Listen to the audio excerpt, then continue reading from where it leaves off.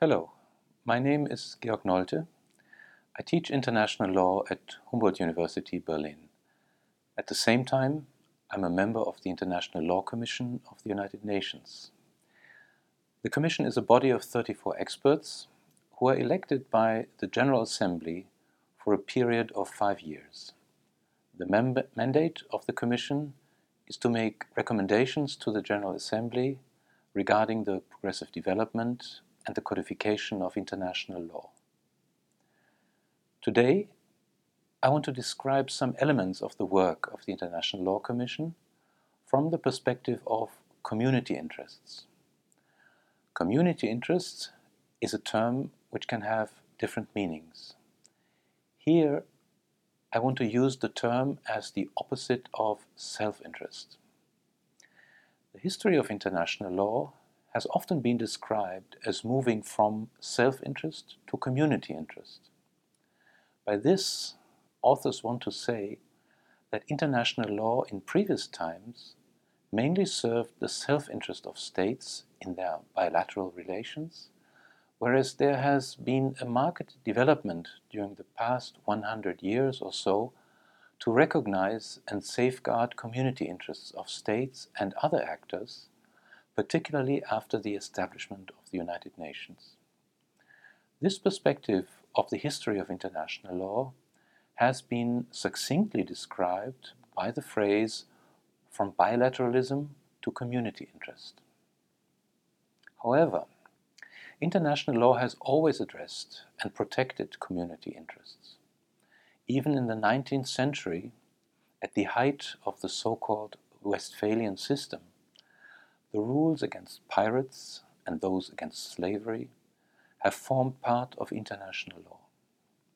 Also, community interests have never been only those for humanity as a whole. The modern development towards international organization started in the 19th century with river regimes between smaller groups of states and other forms of the management of technical matters, such as postal and telegraphic communication. Community interests, therefore, cannot simply be opposed to an interstate system or even to bilateral treaties between self-interested states which make a deal, bilateralism. After all, bilateral treaties often protect a community interest, such as the sustainable use of a common resource. Even bilateral investment treaties are supposed to protect the community interest of generating investment and thus the economic and social development of both states parties and their nationals.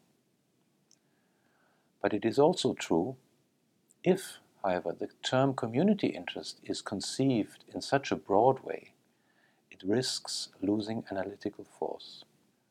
The concept community interest, therefore, needs to be distinguished from self-interest. Standing alone, however, self-interest is similarly overbroad. The protection against pirates on the high seas, or the protection against dangerous effects of climate change, lies in the self-interest of every single state, as well as in the self-interest of all individual human beings. In that sense, self-interest largely overlaps with community interest. Thus, for us today, self-interest should be understood as referring to the legal space for actors to choose their own interests and how to pursue those interests regardless of others. And conversely, community interests are goods that require any one state or other actor to take the situation of other actors into account when exercising rights with respect to this good. This definition does not exclude the possibility that international rules protect both self-interest and community interests. The principle of permanent sovereignty over natural resources, for example, may be understood as expressing a stronger self-interest orientation or a stronger community interest orientation, depending on how it is interpreted. If permanent sovereignty over natural resources is interpreted as merely distributing the natural resources of the earth among the different states according to their territorial jurisdiction, it primarily defines and secures the self-interest of states. If, on the other hand, the same principle is understood as implying a responsibility of each state to manage the exploitation of their resources responsibly and sustainably, and thus in the interests of their own population and in the interests of humanity, then the principle of permanent sovereignty over natural resources becomes primarily one of protecting community interests. In this sense, international law has always dealt with the relationship between community interests and self-interest. This relationship may change over time. Domestic law has, for example, sometimes placed more emphasis on the freedom of individuals to make contracts, and sometimes more on the protection of people against unfair terms of contract, for example, to protect consumers. Accordingly, the development of international law since the 19th century has been described as moving from greater protection of sovereign self-interest towards greater protection of community interests. Here and today, I want to specifically look at the ways in which community interests are recognized and implemented in international law. In this lecture, I want to look at a few specific areas of international law from the perspective of the work of the International Law Commission. In the following, I will look at certain primary rules of international law as they have been formulated by the Commission and as at their relevance for the recognition of community interests in international law. I will not address all such primary rules and also not so-called secondary rules, although they are also relevant for the topic of this lecture. I will conclude with some reflections on whether the picture which emerges supports a progress story of from self-interest to community interest, or whether we are seeing rather signs of continuity. Since its establishment 70 years ago, in 1949, the International Law Commission has recognized community interests and corresponding primary community obligations, as opposed to defining the scope of acceptable exercise of self-interest. One of the first outcomes of its work, the Nuremberg Principles on International Criminal Responsibility, is a good example of the recognition of duties which states and individual human beings must respect in fulfillment of a fundamental community interest. Probably due to the unfavorable Cold War context, the Commission initially concentrated on politically less ambitious projects. The codification of the law of the sea in the 1950s, although it was clearly a community interest-oriented topic, was characterized primarily by the goal of clarifying and distributing the areas within which states could pursue their self-interest and of delineating them from established common space and the regime of the high seas. It should be noted, however, that the 4 conventions on the law of the sea of 1958 did contain some new duties of cooperation which secure community interests. The Vienna Conventions on Diplomatic and Consular Relations of 1961 and 1963, which the Commission had prepared, were also mostly codifications of rather classical rules of international law. Although their rules are characterized by bilateral forms of reciprocities, they nevertheless reflect a profound community interest.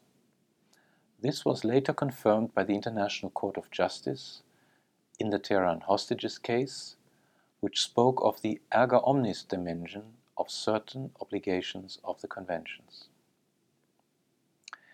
It was only towards the end of the Cold War that the Commission started to more successfully pursue projects on primary rules that more clearly contained other regarding duties, thus community interests. This was particularly true for the topics of non-navigational uses of international watercourses, transboundary aquifers, and prevention of transboundary harm for hazardous activities. The draft articles by the Commission on all three topics are full of obligations of states to cooperate, as well as to conduct assessments of possible harm to other states and to the environment. Whereas it is possible to understand such rules as delimiting competences for the pursuit of self-interest, they force the interpreter and the actor to specifically justify the pursuit of self-interest in terms of community interest. The resulting Convention on Non-Navigational Uses of International Watercourses contains, in its Articles 5 to 9 and 12, the principle of equitable and reasonable utilization, the obligation not to cause significant harm, and duties to cooperate, including the duty to notify of planned measures with possible adverse effects. The latter obligation provides for a minimal deliberative obligation in regard of the other in a wider community. Articles 20 to 28 of the same convention spell out duties of states parties to cooperate in furtherance of the common interest of environmental protection. Thus, the Convention on Non-Navigational Uses of International Watercourses of 1997 is a move in international law from the relatively free pursuit of self-interest, subject to the no-harm principle, to more bounded duties to pursue self-interest within a framework of other regarding duties of cooperation.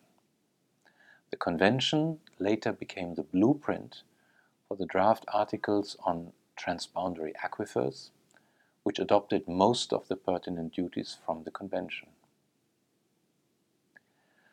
On a more general level, the International Law Commission has articulated basic concepts and other regarding community obligations in its draft principles on the prevention of transboundary harm for hazardous activities of 2006. This has led some authors to ask whether these principles embody a duty of states to take into account what would be considered relevant to most, if not all, decisions that affect foreign stakeholders. The International Law Commission has not, however, given a positive answer to this question. This becomes clear when looking at the Commission's recent work regarding the topics expulsion of aliens, protection of the atmosphere, and protection of persons in the event of disasters. The work on these three topics should probably be described as ambiguous with regard to the recognition of community obligations.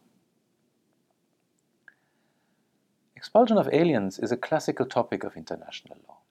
Today, some see it as requiring an approach which goes beyond the traditional framework in which the interest of one state to expel a non-national is balanced against the human rights of the person concerned and the interest of other states, particularly that of the home state of the person.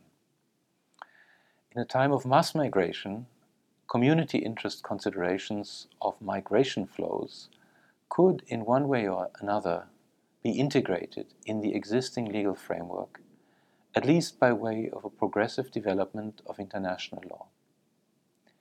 It is clear, however, that the articles on expulsion of aliens, as they were adopted by the Commission in 2014, are mostly confined to articulating well-established rules with only occasional elements of progressive development.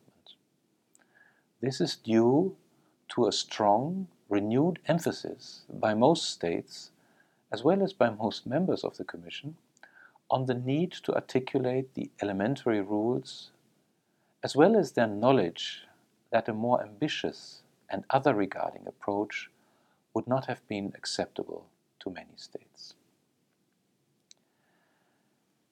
When it comes to less traditional topics, the first question is the way in which a certain community interest is described. This first step is often uncontroversial, since general formulations usually do not commit states to respect specific obligations. A recent example in the work of the International Law Commission, however, demonstrates that even the description of the general character of a collective interest may be difficult to achieve. In 2013, the Commission decided, after much debate, to put the topic protection of the atmosphere on its agenda. In 2015, the Special Rapporteur proposed a draft conclusion by which he wanted to describe the collective interest that is at stake in the topic protection of the atmosphere. In his report, he discussed the possibilities that the atmosphere could either be declared to be a common heritage of mankind or a common concern of humankind. After concluding that the concept of common heritage of mankind had failed to gain traction beyond the quite limited success within the convention regime of the deep seabed, he proposed that the Commission adopt the formulation that was used in the preambles of the UN Framework Convention on Climate Change and in the Convention on Biological Diversity, both of 1992. His draft guideline number 3 read, and I quote, "The atmosphere is a natural resource essential for sustaining life on Earth, human health and welfare, and aquatic and terrestrial ecosystems, and hence the degradation of atmospheric condition is a common concern of humankind." End of quote. This formulation, however, while sounding rather obvious and well established, gave rise to a controversial debate within the Commission.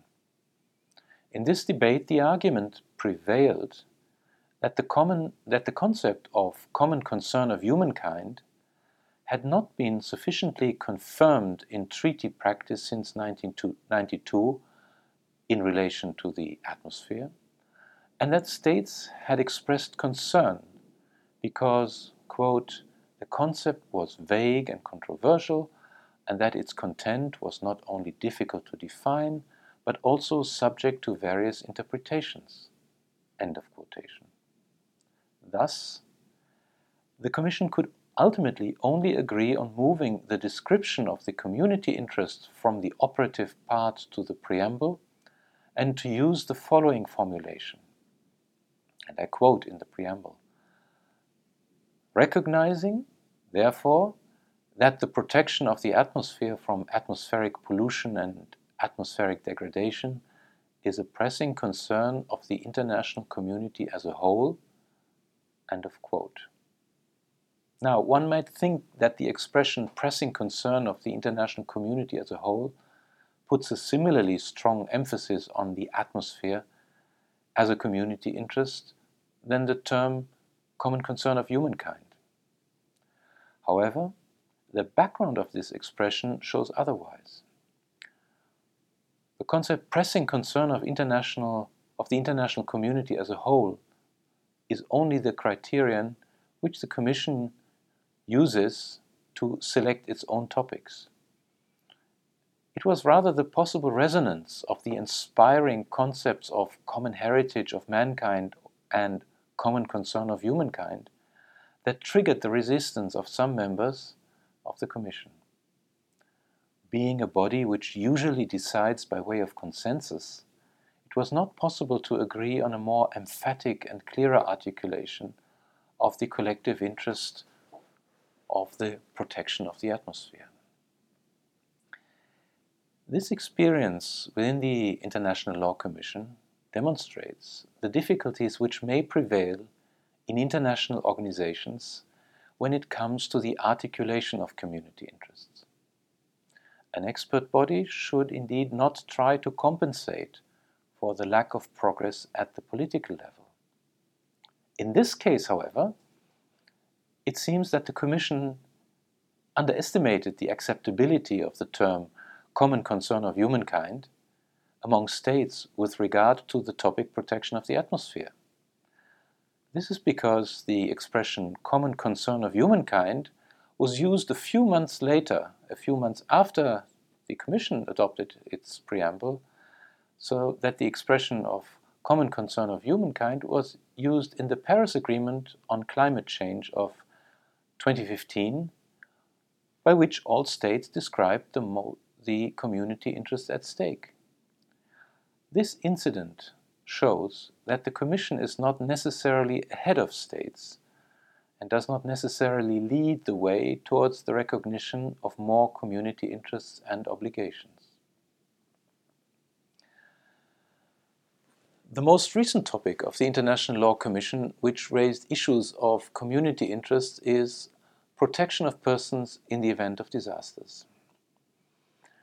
This topic possesses both classical and non-traditional features. It is classical insofar as it deals with the role of a state which is affected by a disaster, an affected state, in providing for the persons in its territory or under its control. But the topic is also non-traditional insofar as it frames the collective effort to protect persons in the event of a disaster. The topic thus deals with the adaptation of general rules of international law to an extreme situation. In 2016, the International Law Commission adopted the draft articles on the protection of persons in the event of disasters on second reading. Overall, the draft articles can be described as a mildly progressive articulation of community obligations. At the same time, however, they also contain an important reaffirmation of the principle of sovereignty of states and of the freedom of states to deal with a disaster situation as they see fit. On the one hand, there are the provisions which limit the freedom of the affected state in the community interest. The affected state has a duty to cooperate in the event of a disaster, and even a duty to seek external assistance if the disaster, quote, manifestly exceeds its response capacity. That is Article 11. Once an affected state has given its consent to external assistance, such consent, and I quote again, shall not be withdrawn arbitrarily. End of quote. That is Article 13. Interestingly, many duties which arise in the case of a disaster are declared not to be limited to states, but also extend to other assisting actors, including non-governmental organizations. The Commission has thus formulated a set of draft articles which contains certain innovative community interest obligations in a situation which calls for the fulfillment of classical state functions, in particular the protection of persons. At the same time, however, the Commission has deliberately refrained from invoking the term responsibility to protect and has, in the preamble of the articles, used the formulation, and I quote, stressing the principle of sovereignty of states and consequently reaffirming the primary role of the state affected by a disaster in providing disaster relief assistance. End of quote. This formulation is re-emphasized in draft Article 10, paragraph 2, which reads, and I quote again, the affected state has the primary role in the direction, control, and coordination and supervision of such relief assistance. One of the most important aspects of the work on this topic is the way in which the Commission has conceived the role and the responsibility of the affected state.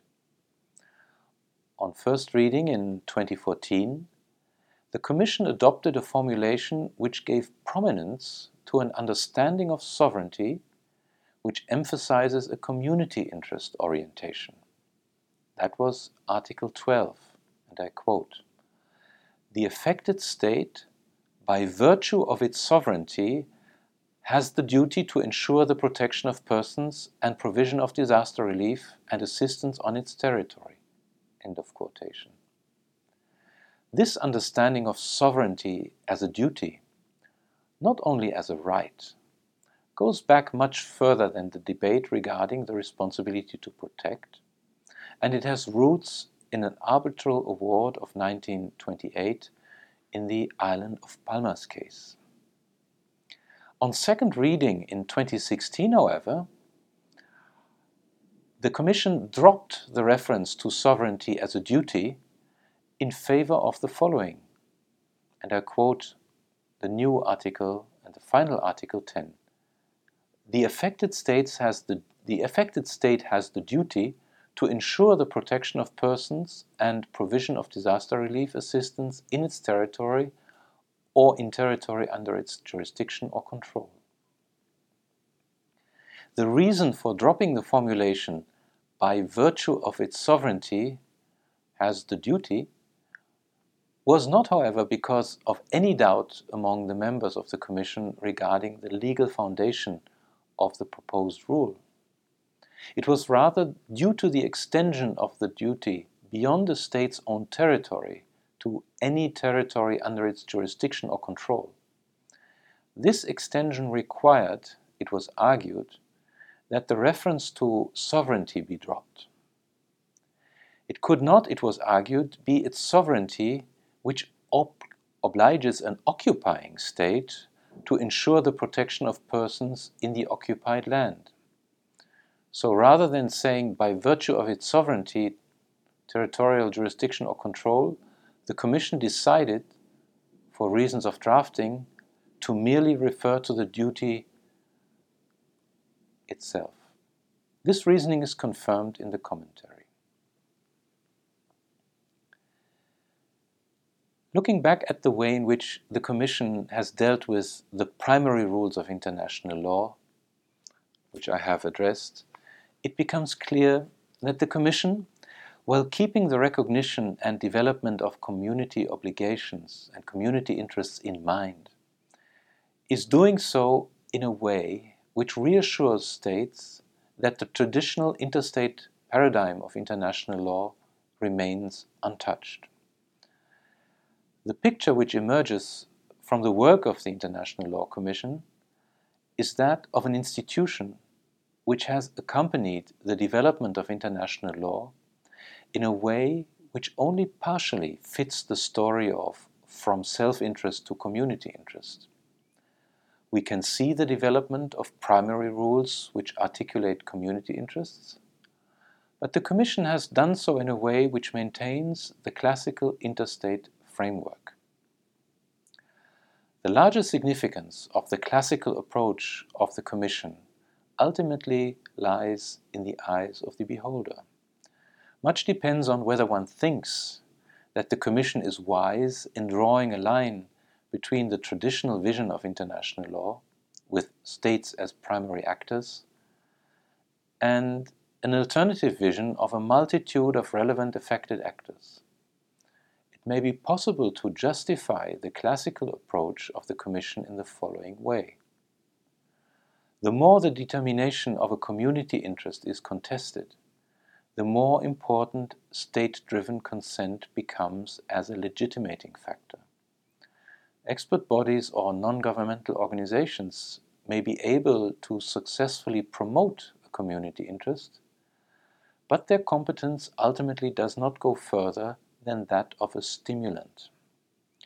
Even in areas where the existence of certain community interest is uncontested, as for example in international humanitarian law, but where states hesitate to commit themselves to specific standards, it may be short-sighted to try to compensate for the lack of political will of states by other means. This concludes my lecture, and I thank you very much for your attention.